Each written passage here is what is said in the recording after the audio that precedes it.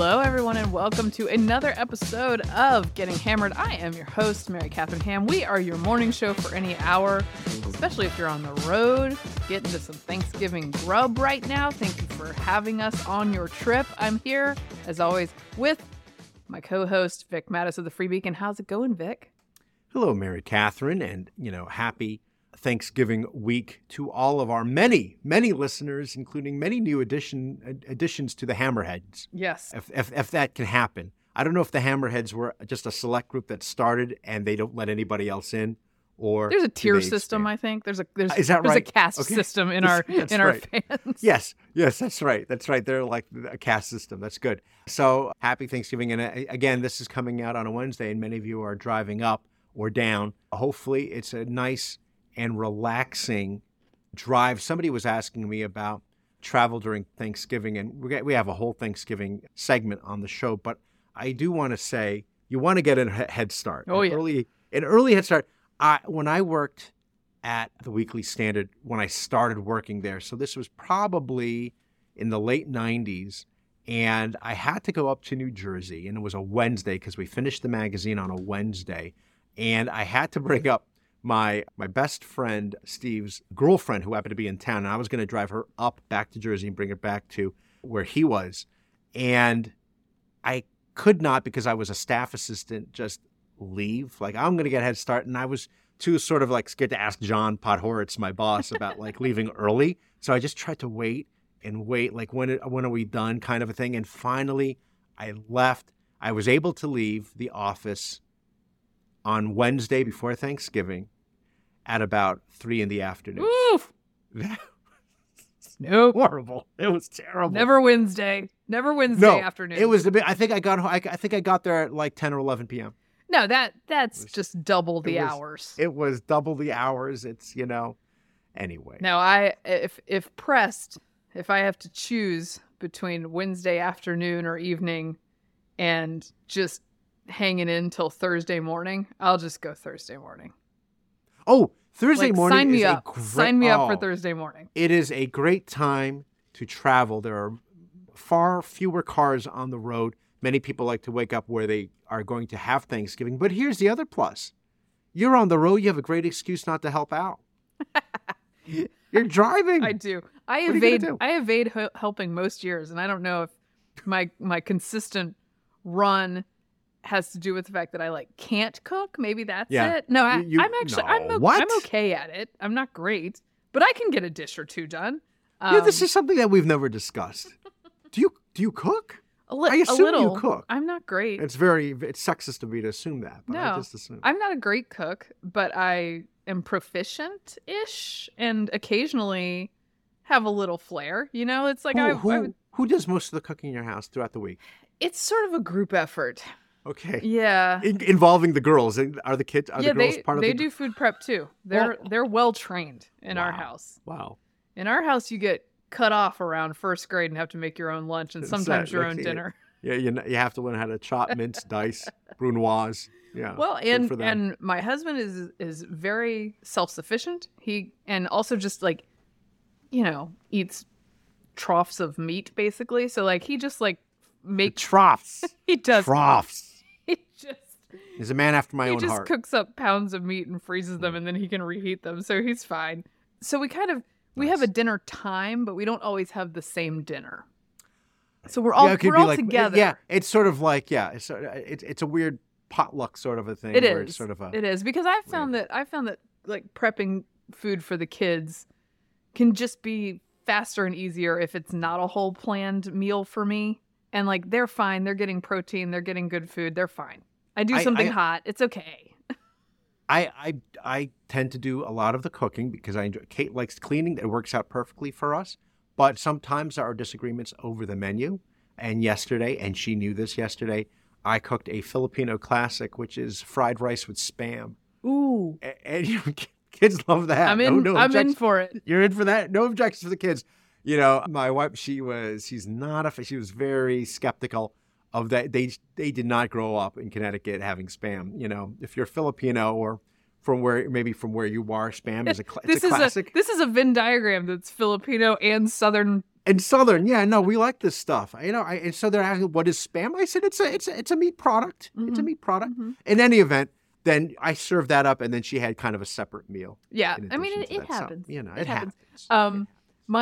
My dad used to make the Spam, the picture on the can that's like the Spam roast with the cloves in it, and with the cloves with a pineapple like glaze on it. It was a whole thing. We used to have that. How was it? I liked it. I'm not mad at it. Good for you. You're up there. What else? Deviled ham? You like I love deviled ham. No, we've talked about this. We have talked about this because this is my apocalypse superpower, is that I will have no trouble with the potted meats. Yeah. Good for you. I love potted meats. Again, we will be the survivors in the apocalypse, Mary Catherine, because we're the ones who are willing to eat that. Yes. We're going to be fine. And our digestive systems will be fine because they have been inured to it. We've been conditioned to process the processed meats. Maybe this is how I get out of making Thanksgiving, is that they just hear me talking about processed meats too often. You're willing to bring over the potted meat. All right. Okay. So we're going to get into more Thanksgiving talk and more menu disputes. We have a couple news updates. We're going to keep it pretty chill. An FTX update. Some news about how the COVID neurotic are approaching Thanksgiving on this third year, where we're not really in a pandemic at this point, but they're holding on. They hope it will be. And we're gonna do an Am I the A-hole Thanksgiving themed, because everybody enjoyed that last time. So it's a good one.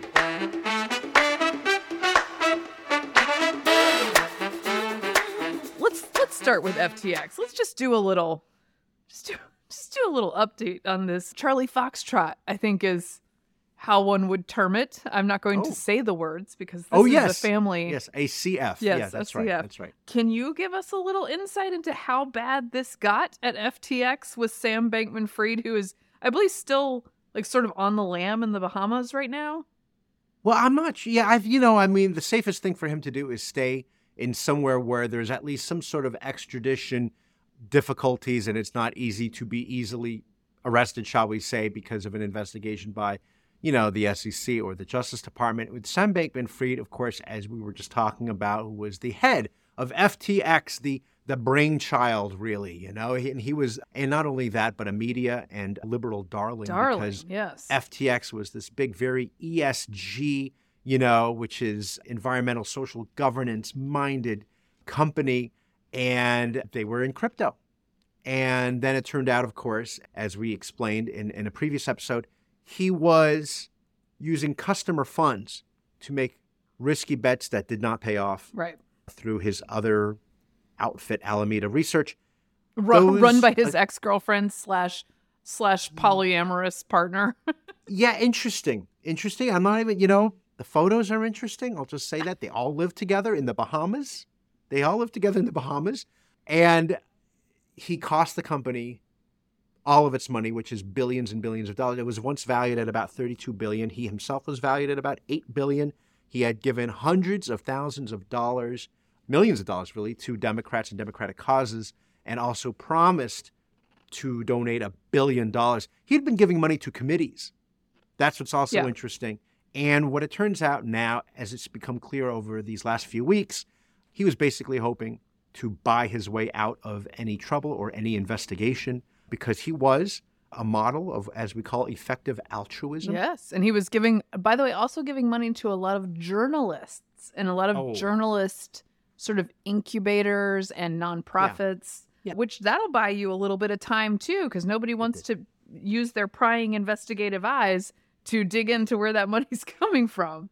Yes. And a lot of the media coverage of the customer's money should be protected, but they know it's not protected. It's not FDIC, for example. There's no insurance, but it was part of the terms of usage that your money would be protected, and it wasn't. Right. You have to just take their word. And of course, there was no accountability. As it turns out now, there was nobody overseeing. There was a board of maybe 3 people. They were all sort of FTX people. So that wasn't good. And again, he cost everybody billions of dollars and countless creditors who may not get their money back. Yeah, there's tales of them just throwing money into a giant pot and no record existing of who was giving what when, which means how do you claw back as much of that as possible? Now, if this goes to bankruptcy court, this won't happen because I think, the press isn't going to push too hard for it, particularly if it's Democrats and journalistic entities that are affected too much. But Democrats should have to go get that money back for these investors. Yeah, Maxine Waters has promised, well, she's not going to be in the majority after in January, but she had promised to look into this. But it is awkward because there's great photos of Sam Bankman-Fried and Maxine Waters. And you mentioned the media as well, Mary Catherine, and it is interesting because it does put them in a bind. They seem to have really loved Sam Bankman-Fried because he was, their kind of guy. Reuters had a headline and it was, quote, Sam Bankman-Fried did financial system a favor. Thank you. Well, and there was the New York Times just this week did what could not be termed a super critical piece on Sam Bankman-Fried. No. And they're talking about how he's spending his time playing video games and how does he spend his time while he's sort of on the lam from this multi-billion-dollar fraud. He feels better than ever, he says. I mean, like this burden has been lifted. He's DMing with Vox journalists, just pouring his heart out because I think clearly he feels entitled to do that. Now there may be some real megalomania going on there as well, but I think he was in cahoots for a long time, so he feels pretty cozy. I believe for November 30th, the New York Times had a hell of an event planned. Have you seen this? Oh, yes. November 30th. With a lot of interesting people, a great panel. A panel with Bankman-Fried, Zelensky, Larry Fink of BlackRock, and Yellen. Janet Yellen. That's the lineup. Now that is wow. Talk about, now that is a Thanksgiving feast for conspiracy theorists right there. That's what that If he didn't have to worry about setting foot on U.S. soil, he should have just shown up. Like, I thought this was still going on. By the way, I did find a way that the media will get mad about Bankman-Fried or will cover him more aggressively, and it's this: there seems to be at least possible that there's some overlap in the $44 billion that Musk used to buy Twitter. So if we can find that intersection, that's where all the fire is going to go. That's as Elon Musk so graphically showed in a tweet, everyone seems to be very fixated on what Twitter is up to and not so much about what FTX is up to. So focused. Which is other people's money. We are so focused on what Twitter is up to. No, it just matters what kind of billionaire you are. That's just part of the deal. That's how it works. That's right. We're seeing that. And, you sent over, I think it was last week, the link to that Vox story. Yeah. And there was a quote in there that jumps out where he says, ESG has been perverted beyond recognition. And he said that how he feels bad for those people who got hurt. And the quote was hurt by, quote, this dumb game we woke Westerners play, where we say all the right shibboleths and so everyone likes us. He just basically called out the BS. Gave away the game. On ESG. He gave away the game. Gave away the game. Don't say the quiet part out loud, my dude. But he's saying it, and that's what happened here. Meanwhile, by the way, in other fraud news, our buddy Elizabeth Holmes was sentenced to 11 years for her Theranos-related fraud. So we'll see what becomes of Sam Bankman-Fried. I guess the judge did not take Cory Booker's letter. It's not a letter of recommendation, but it was a letter for leniency saying that he had known her for many years, even before that.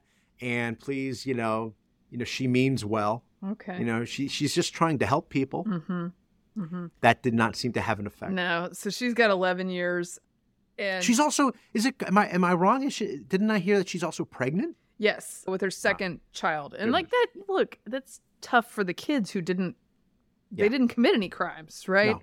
But she also has to pay a price. And I think that often fraudsters on a large scale like her really get off with pretty light punishments. Oh, they really do. Because they have a lot of money. They have a lot of powerful friends who write them letters for leniency. And it seems unfair to me a lot of the time. So she's getting a pretty large penalty. Have I ever told you the story about how, it was like 4 years ago, I was driving for the holidays down to my hometown, listening to a podcast about Theranos. And I was listening to Elizabeth Holmes and I thought, do I sort of sound like Elizabeth Holmes? And your voice is still higher than hers. I was like, even your voice. No, it's fine. I don't sound like Elizabeth Holmes. This is my imagination.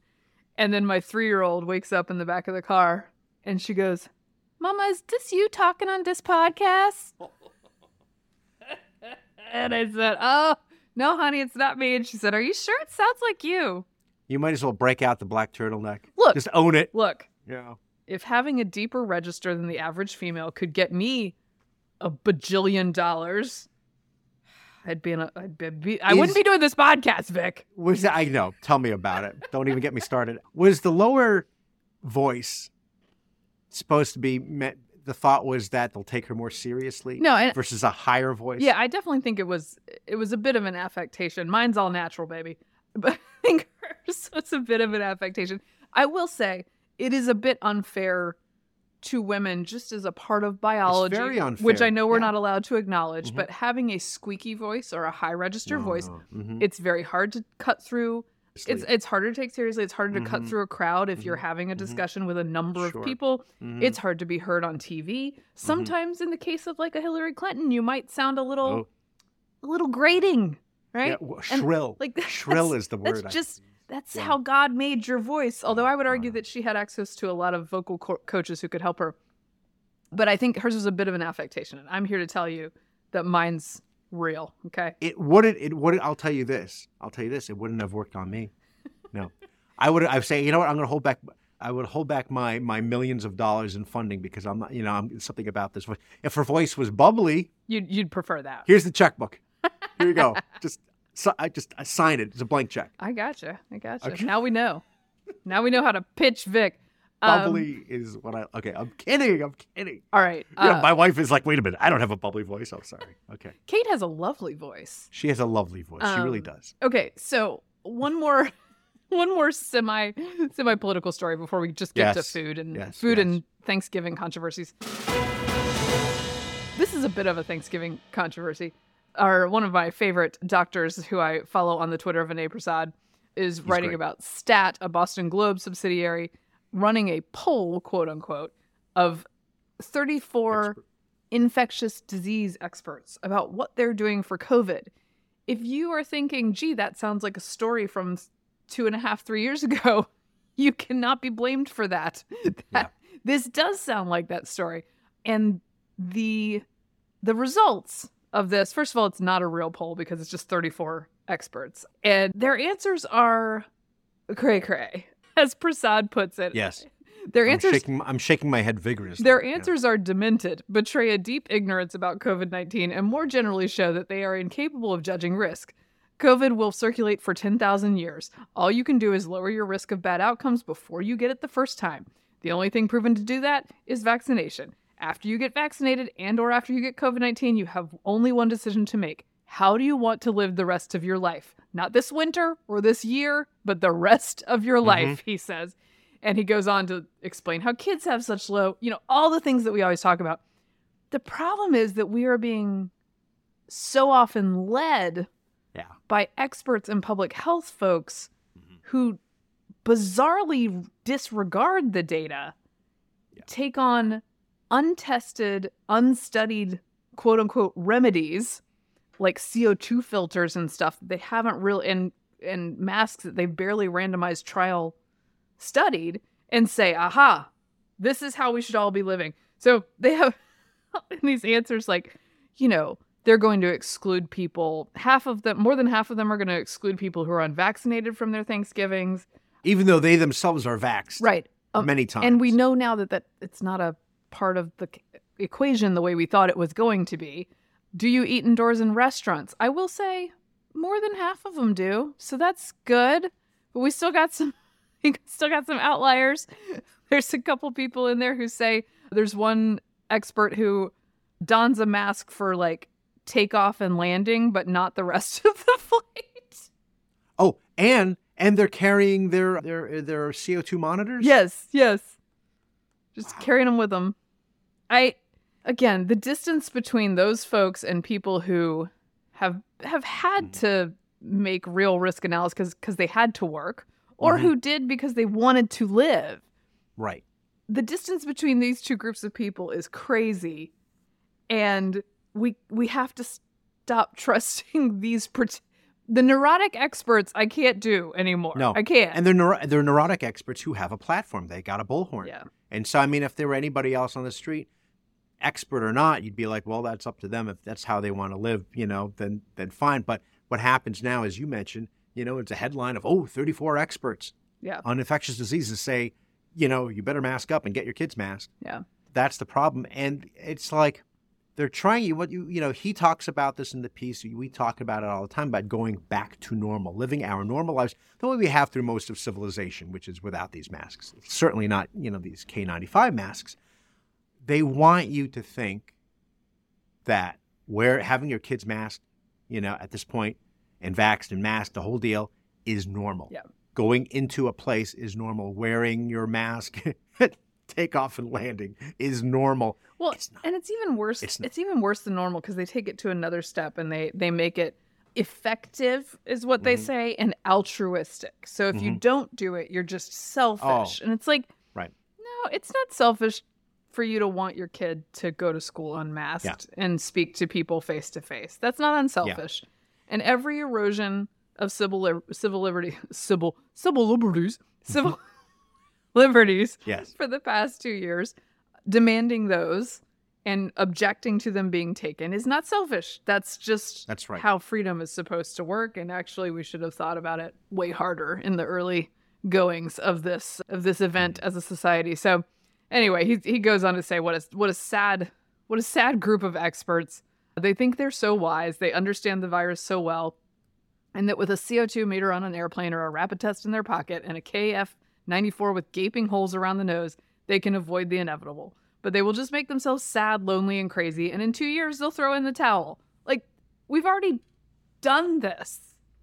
Here's the other interesting thing. You've been hearing a lot, for example, in the news about kids getting, not from COVID, but kids getting very, very sick from the flu and RSV, right? Which is the respiratory illness and virus. And one of the things they say is it's because kids have not been exposed to these things early on. Right. This is the immunity debt that we're dealing with. Immunity debt. And so it's hitting them like a ton of bricks. Yeah. And again, what this means is that the more you isolate, unless you are, in fact, immunocompromised and you have issues, I understand that. But if you are a normal, healthy person, a regular person, and all you do is stay indoors, you never want to go out again, you're never going to go to a restaurant or anywhere else or see other humans again, the more vulnerable you are to even the mildest flu, and it's going to hit you harder than the rest of us. You have to be out there. It's the whole point. And he talks about this. Yeah. This is how it works. This is how humans were meant to be around each other, right. And this is part of it. And here's how I do risk analysis. The kids and I had flu shots this week because flu is more dangerous to them than COVID is, and flu is more dangerous to me this year because I'm pregnant. Oh yeah. So I'm sort of off and on the flu vaccine. It's just, do we get around to it? Same. Do I feel like it's on target for the year? Because a lot of times it's not on target for the flu, but it can still minimize your experience a bit. So we went ahead and did that because I've been waiting for whatever the ton of bricks is to hit us. And but that's how I do my cost benefit analysis, because to me, the COVID vaccine or the COVID bivalent booster is not showing me anything, but the flu one is, right? Yeah. There you go. Exactly. So anyway, hopefully we will roll into the holiday season feeling fairly healthy. I did have one kid feeling a bit under the weather this morning, and I'm like, it's going around. The flu went through our house pretty hard. It hits the kids harder unless it was RSV, because that's also kids are more susceptible than grown-ups apparently. I was very fortunate. I had gotten, I must have talked about it on a previous episode, but I had gotten the flu shot, and then I think it was a week after my surgery that I experienced symptoms. Oh, really? Yeah, which is, thank goodness, I wasn't getting tested right before, because they test you right before you go in for procedures, and that would have thrown everything off. So, in any event. All right, let's bring up the room. Yeah, I was going to say. All of you guys, stay well. Stay well. Don't be like these people we talk about. So you can join your family. Live your life. Yes. Shall we do some Thanksgiving controversy talk? Let's do it. Because there's always the controversy. First off, can I say that there seems to be a supply chain problem with the "how do I talk to my right-wing relatives" pieces? They disappeared this year. What do you think that is? Well, two things. I think everybody was really concentrated on Elon Musk and didn't have time to catastrophize Thanksgiving. How do you talk to your relatives about Elon Musk? Right. Exactly. Two, I think that a bunch of people probably just gave up and don't talk to their relatives anymore because COVID gave them an excuse not to, and they don't engage. Yes, maybe. And that makes me sad. But I think that's probably true. Also, we had really reached the limit on those pieces. Like, how to be a human. Yeah, if you're not if you don't know how to interact with people. And I think it's interesting. I mean, there are people who are very COVID cautious, and because they haven't had any social interactions, they come out, and it is weirder when they're back out now, and they're like sort of not used to things. So I there's something to be said about that. But I would say you're right. By and large, people are over it. And the other thing, of course, is the red wave turned into a red trickle, and so democracy is saved. Oh, that's a good point. There would have been more of these pieces if you needed to. Oh my goodness. If you needed to proselytize over Thanksgiving. Right. That's right. But I'll tell you this, and I have my general feeling is, and we've talked about this. Thanksgiving is one of my favorite holidays of the year, if not my most favorite holiday of the year. And I love to eat, as you know, and I love to drink. Yes. And we also, spend our days dealing with politics. So what I like to do on a day like Thanksgiving is not talk about politics. Yes, agreed. And that's and so, in terms of the issue, we're going to talk about politics, it's not necessarily we're going to disagree and have a big fight, although that could happen. Yeah. It's more like, I do this all the time. I really don't want to talk about it. Although I was just on the phone right before the show with my buddy Todd up in Jersey, and he said, "Hey, this is the job you chose. This is the profession. You got to pay the price." So here's the problem. Yeah, you become a bit of a carnival exhibit. Yeah. At the Thanksgiving dinner, because as we've learned over many years, a lot of people don't know how to talk about politics, so they go to the person who knows how to talk about politics, and then you end up maybe sort of policing or not policing, moderating a discussion among folks. And this would happen to me often when I would go home for the holidays. I don't do this anymore because I'm too old. But when you go to the bar the night before Thanksgiving with all your I used to hometown love that. friends. Oh, I used to love that. So I would get drawn into a lot of political discussions that way. And I don't want to be reffing political discussions between high school buddies at 11:30 p.m. the night before Thanksgiving. Yeah. And sometimes they have terrible opinions, and you want to just that makes, but you hold back. Also, you know what? I get paid for that. Okay. That's what I say. I'm getting paid for it. Come on, man. If you're good at something, don't do it for free, Vic. That's what they say. Right. That's what. And in many professions, they say this. By the way. But no, I feel that way, and I feel like my answers are fairly muted. I don't go into. So this morning, I stopped by for coffee and saw my father-in-law and some of his church friends, and immediately somebody said, "Oh, what's the word? What's the latest on Georgia?" And I was like, okay, here we are, and now the news, But I just nodded. Said, it's also is what I said. It's like a drug though, because once you get me going, I'm like, well, here we go. Yeah. So I have to sort of cold. And then you're doing it for free. Exactly. So I have to sort of cold turkey it, no pun intended, during Thanksgiving. Yes. Okay, a couple questions, Vic.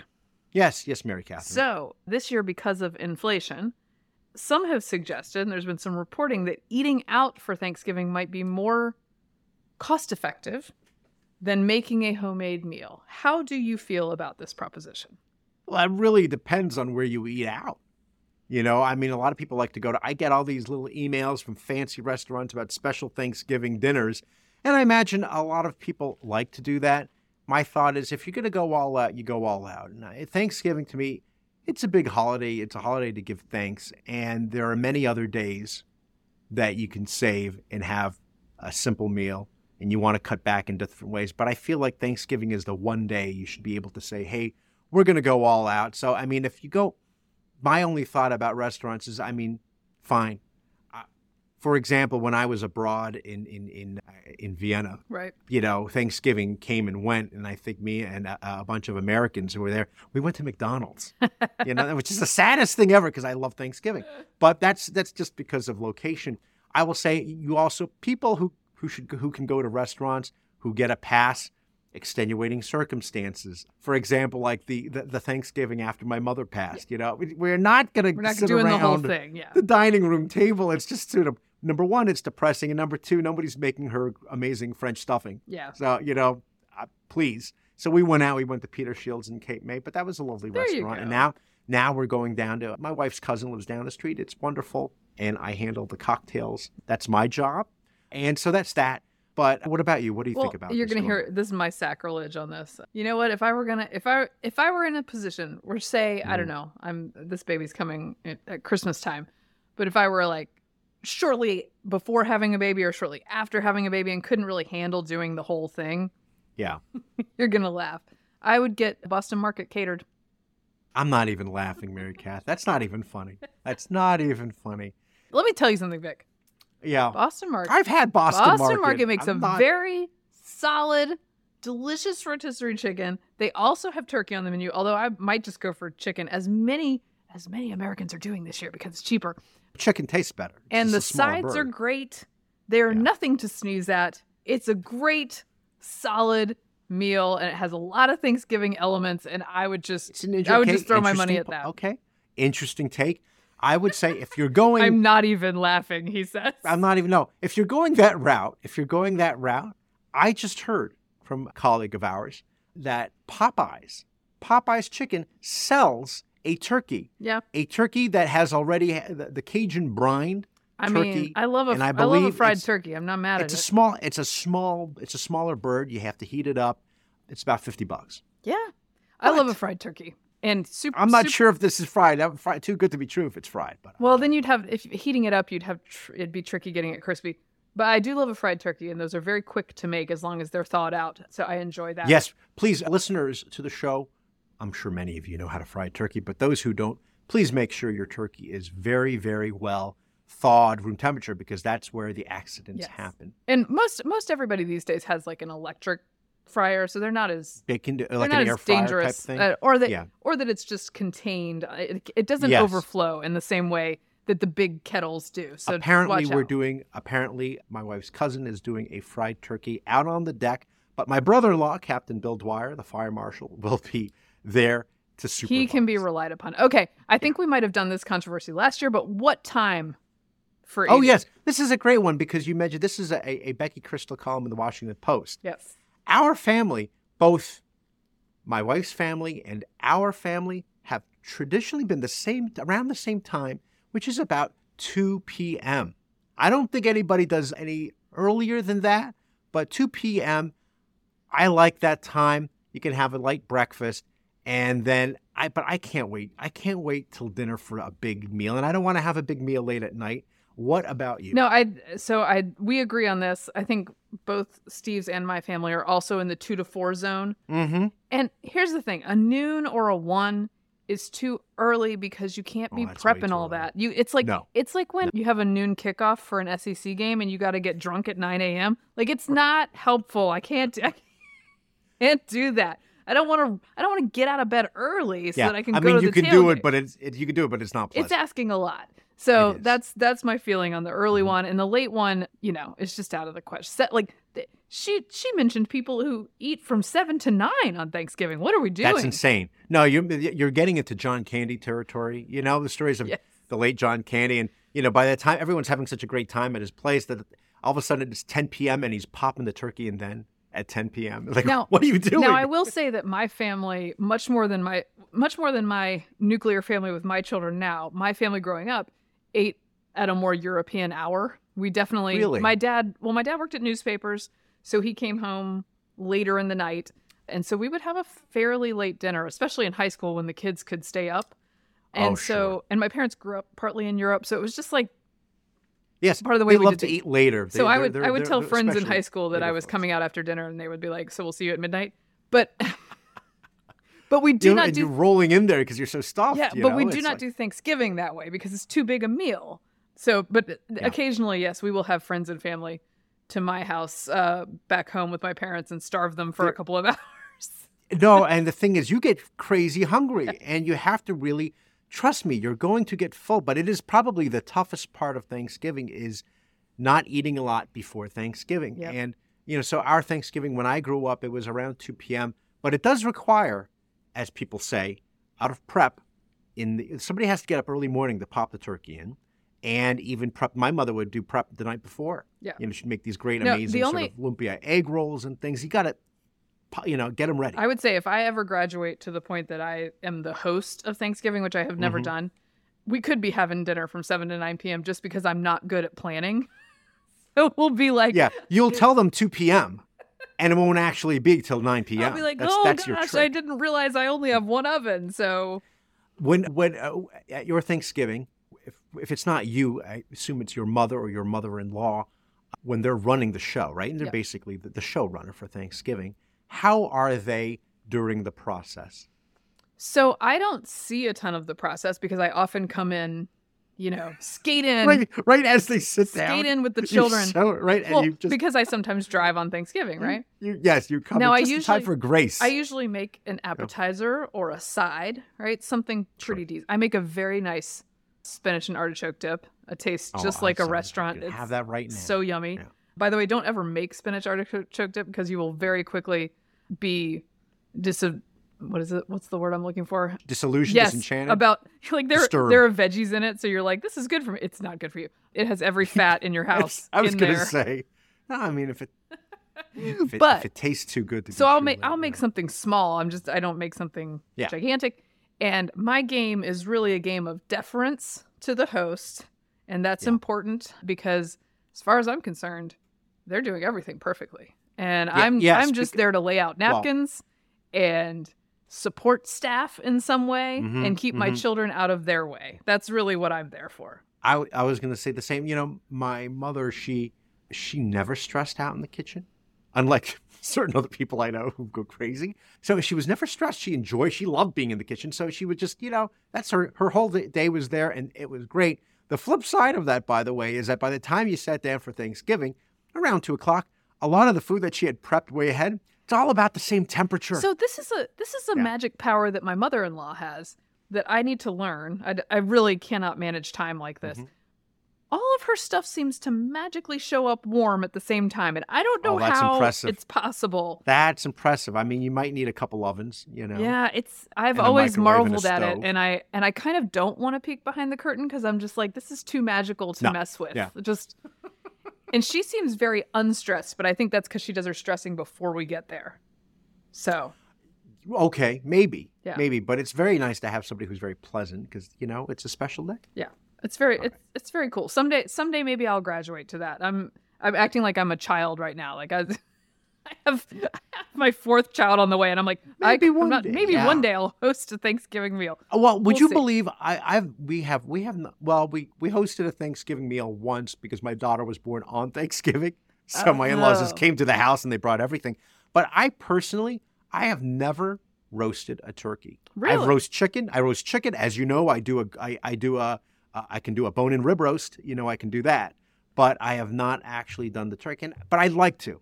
Mm-hmm. And one day, I will. One day you will. Okay. I have fried a turkey before for a meal, so I guess I have done the main bird before. But more than me. Honestly, it's a cheat. It's a cheat. It's very easy. It takes less time, right? It's easy and it's delicious, man. Yeah. All right. Do you have any must mentions that we got to go into?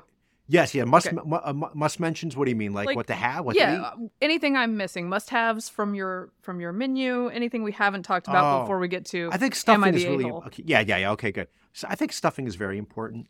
A good stuffing. When you talk about the the a-hole segment, the wife in this story we're going to talk about, she talks about like a box stuffing. That's not going to pass for me. Yeah. Again, I grew up with a French stuffing, which is ground pork, chestnuts, and celery. Ooh. And it's amazing. And you have to cook it in the bird, otherwise it's going to be very dry. I love mashed potatoes. I will make the mashed potatoes generously with butter and milk. Maybe slip in a couple pats of cream cheese. Oh, heck yeah. It doesn't hurt. Yeah. I think gravy is really important for the turkey, the potatoes, and the stuffing. I don't mind cranberry sauce in a can. Neither do I. I'm fine with that. I don't discriminate on that. And I like a good pecan pie. Yeah. That's my dessert more so than pumpkin pie. I'm not a pumpkin pie person. Yeah. I will have it, but I'm not like I gotta have. I'm a little pie. off the Thanksgiving menu to an apple pie. That's kind of where I like to be. I like that too with a side, as long as there's ice cream. Yeah.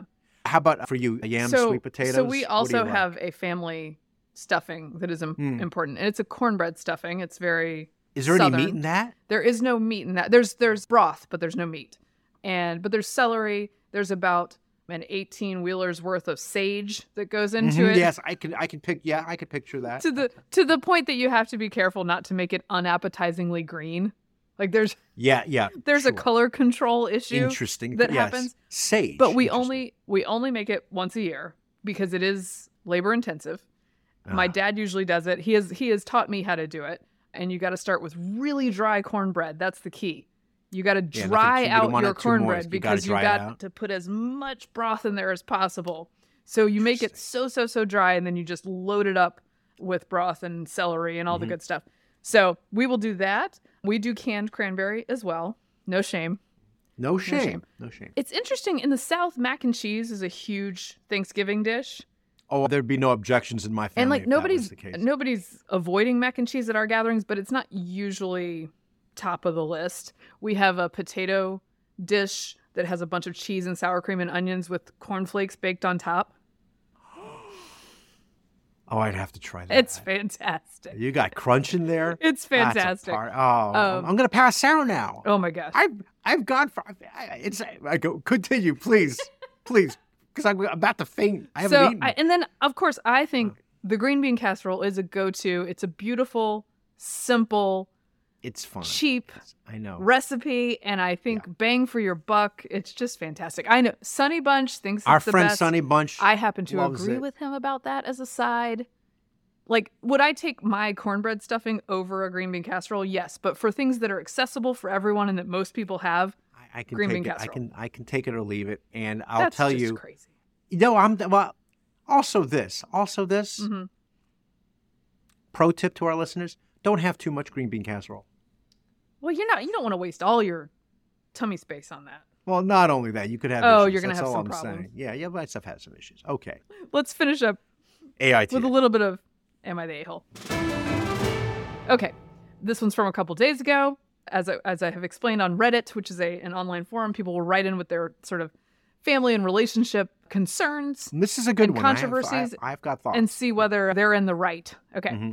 So here's this one. I cook Thanksgiving and Christmas dinners every year for my husband, his family, and our kid, and have for Labor of 16 love. years.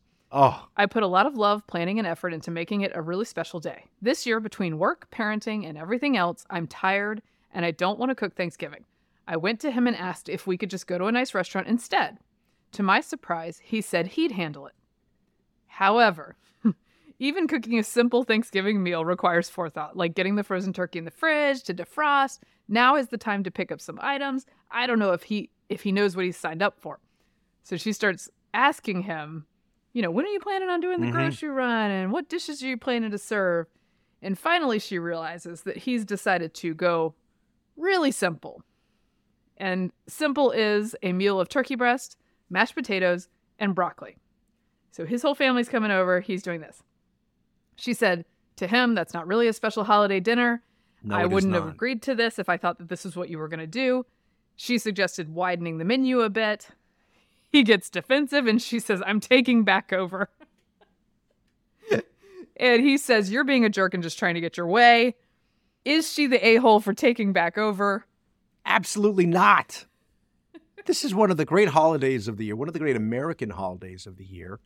And the whole theme of the holiday, some holidays is gift-centric and other holidays, this is a food-centric holiday. And That's the whole thing. Obviously, there's also religious-centric holidays. I don't want to get in trouble here, Christmas and things. But this is the whole thing is about the food. And the idea that the guy was just going to have, turkey breast, mashed potato, broccoli, that's like a Sunday dinner. Yeah. Okay? That's an any night dinner. And I had two thoughts on this, two questions. One, did he not grow up with a decent Thanksgiving? Well, she's shown him one for the last 16 years. Oh, yeah. Maybe good point. Okay. And the second thing is, does he not care about food? Because, there are people who think about food the way others do about, say, using the bathroom, that it's strictly functional and otherwise it gets in the way of what I really want to do, which is whatever. But I think that's a travesty. So I don't think she's an a-hole for taking back over. I think it's sad that she had to take over Very because sad. he was He's a grown offered man. he was offered the restaurant option, and he said, "No, I got this, babe," and he doesn't have it. He doesn't have it. Now, if it were just their immediate family, that's one thing, right? Mhm. But his family's coming over, and then they're gonna look at her like, "You didn't cook this year, This and is this is it?" what we get." Right. And the potluck option had passed. Yes. Right. They lost that ship has sailed. So they can't do potluck because that was the other thing. And that's very unfortunate because that really should be the way to do. I mean, that's what we're doing at this Thursday is everybody's bringing something, Nice. you know, Which is a great way to do it because it really does take the pressure off of one person. I will say, it does. I think he's more the a-hole for having dropped the ball on this. Yeah. She, however, has miscalculated. Whether it's man or woman, you do not break them in on a Thanksgiving dinner for everyone. And now she did offer him restaurant, so that was a good first move. When he says he's going to handle the dinner, you say, "Sweetie, I think we got to do the restaurant because you got to practice a couple times before you do a Thanksgiving And from the dinner." get-go, she and her instincts were correct. She knew from the get-go that he wasn't planning and thinking about a menu weeks ahead, which is if I was going to have Thanksgiving at our house and I was doing it, I could tell you it would be like planning D-Day. Now, It would be like Operation Overlord. which side of D-Day? Okay, so That's a joke for some of our Sub-Beacon listeners, actually. so he says Just a giant wall defense. I don't know. I'm just kidding. So he says that the wife is being controlling for insisting on serving more than that. I don't think in this case she is. She's preserving. Part of this is preserving a relationship with her in-laws because people are going to come to the house and expect they'd be offended. Yeah, they'll be expect offended. a good meal here. But I will say this, and I think this happens in many a household, particularly with women. So this is a warning. Mm-hmm. I'm going to be very heteronormative here.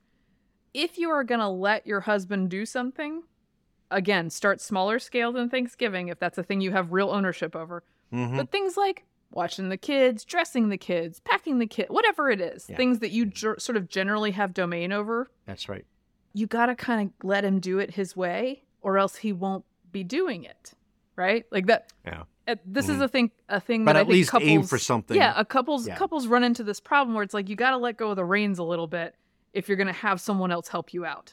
This is particularly in the kid realm. And as an example, today, my husband, before he left for work, he knows we're heading out for Thanksgiving before him because he's got to do some work.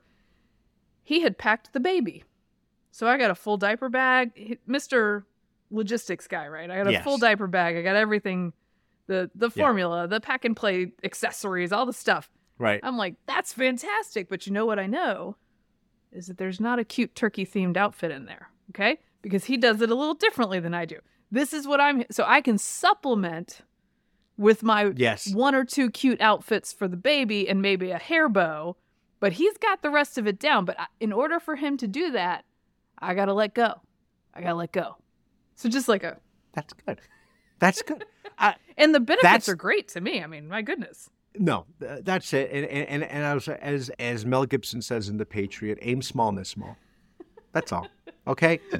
Let's end it there. I will really quickly, we will talk perhaps in the next episode for our listeners. This Friday at freebeacon.com, I have a review of a book called Meet Me by the Fountain, History of the Mall. I can't wait to talk about this. Not the National Mall, but rather the shopping mall, which is, I'm from Jersey, and we could talk because the book actually talks about places like, I think it's called Northgate and South Square and places. This is all Durham and stuff like this. This is my home mall. Yeah, it's your turf. So lots of talk, and I want to know what America, how she got through Black Friday. So on that note, let's wrap this up. Another edition of Getting Hammered. Remember, you can subscribe to us on iTunes, Google Play, and Stitcher, and you could follow me on Twitter at Victorino Mattis. Yes, I am at MK Hammer on Twitter and Substack. I am at MK Hammer Time on Instagram. We do have a little bit of a programming shift for you guys on Friday. I will have an interview with Jennifer Say, author of Levi's Unbuttoned, The Woke Mob Took My Job But Gave Me My Voice. She's a very outspoken, open schools mom. And so if you'll enjoy that sort of long form interview with her on Friday, because we wanted to give you something to get you through this week while Vic is continuing to cook and eat. And then we will be That's all true. Then we will be back with mall talk. So you guys stay healthy, enjoy your families and let go of the reins. Enjoy the food. Right? We good? Happy Thanksgiving. This has been a Nebulous Media podcast.